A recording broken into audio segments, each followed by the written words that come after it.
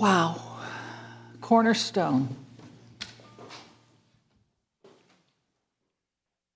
I was going to have us sing that chorus again, but Sarah beat us to it and said one more time, so we'll go with something else. Let there be light. And she pressed the buttons twice, and there was light. Well, good morning, y'all. How you doing? How's your hope meter? Kind of high?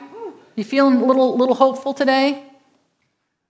Absolutely. Yeah. Well, we are because we're Niners fans today. But what about you Cowboys fans? You feeling the hope? I don't like the Niners either. I just want to share that with you. But my team is so low on the hope meter that they're trying to get sold. I'm a Washington Commanders fan. Because when I was a kid, they were the only team that was going to the Super Bowl, and my San Diego Chargers were not. So then San Diego defected to Los Angeles, and that ended that love affair. So last week, Pastor David, I forgot my sock show. Every week I have to show you my socks. My grandkids didn't make it this morning, but I am wearing the socks they gave me for Christmas, and they are book-themed. So we've got books going. I am a book fanatic. Always have one or two going and changing them out as fast as I can so I can get on to the next book. Last week, Pastor David kicked off our three-part series on three things remain: faith, hope, and love. And he talked about faith. And as he was preaching, I was like, yo, PD, back it up. You're getting close to hope. That's mine. Yeah, getting into my sermon territory now. But he did a marvelous job, and the reason why we chose to do this three-part series is because the Bible puts them together quite a lot, and he put them together in 1 Corinthians 13, and three things will always remain: faith, hope, and love. So this morning we're going to look at hope, and as I was thinking about it a few weeks ago, I was trying to figure out, what is hope? It's kind of an amorphous thing. At least it is to me. I know when I feel it, but how do you describe it, let alone preach on it? There's a lot of verses on it, but how do you describe hope? So I started asking people everywhere I went to what they thought hope was. So I asked my family. Family said it's not necessarily on earth. We hope for something in heaven in the future. What is to come? Positive anticipation. My grandson said, want to see you soon, hope to see you soon, looking forward. And then my granddaughter gave me one that kind of took my breath away, to be honest. She said, hope is to keep going, be brave, and look forward.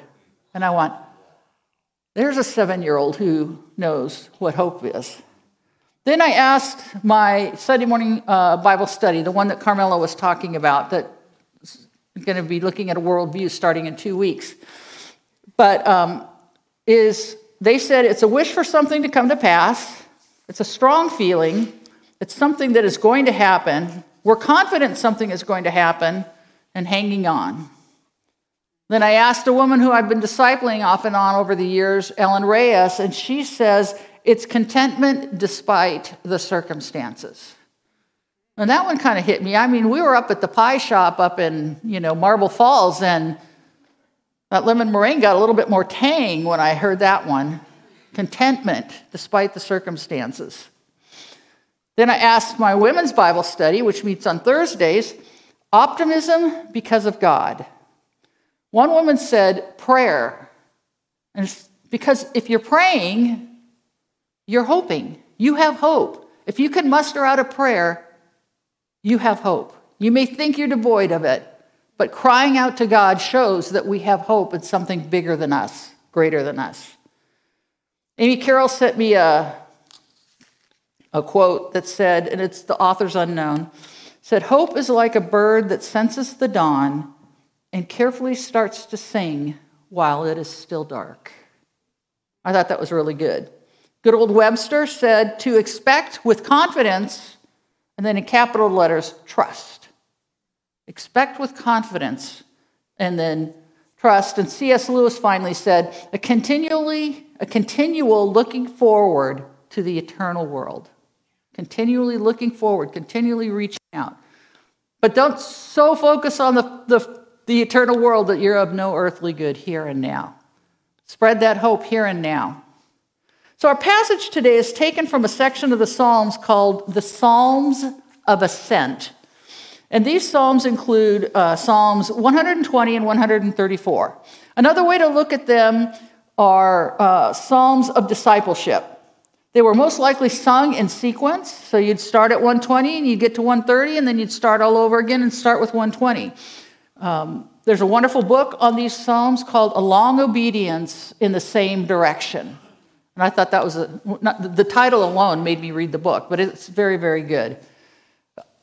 So they would sing these songs as they went up the road to Jerusalem. And Jerusalem was the highest point in Palestine. And they would go up there 3 times a year for the holy days. And they would sing these songs and remind themselves of who God was and remind the people around them of who God was and who God is and how there is hope for our soul because of who he is and what he's doing. And here in Psalm 130, we're going to kind of get a little picture of what hope is. And I found 3 things that I learned in this psalm, and I'm going to share them with you today. Out of the depths I cry to you, O Lord. O Lord, hear my voice. Let your ears be attentive to my cry for mercy. If you, O Lord, kept a record of sins, O Lord, who could stand? But with you there is forgiveness, therefore you are feared. I wait for the Lord, my soul waits.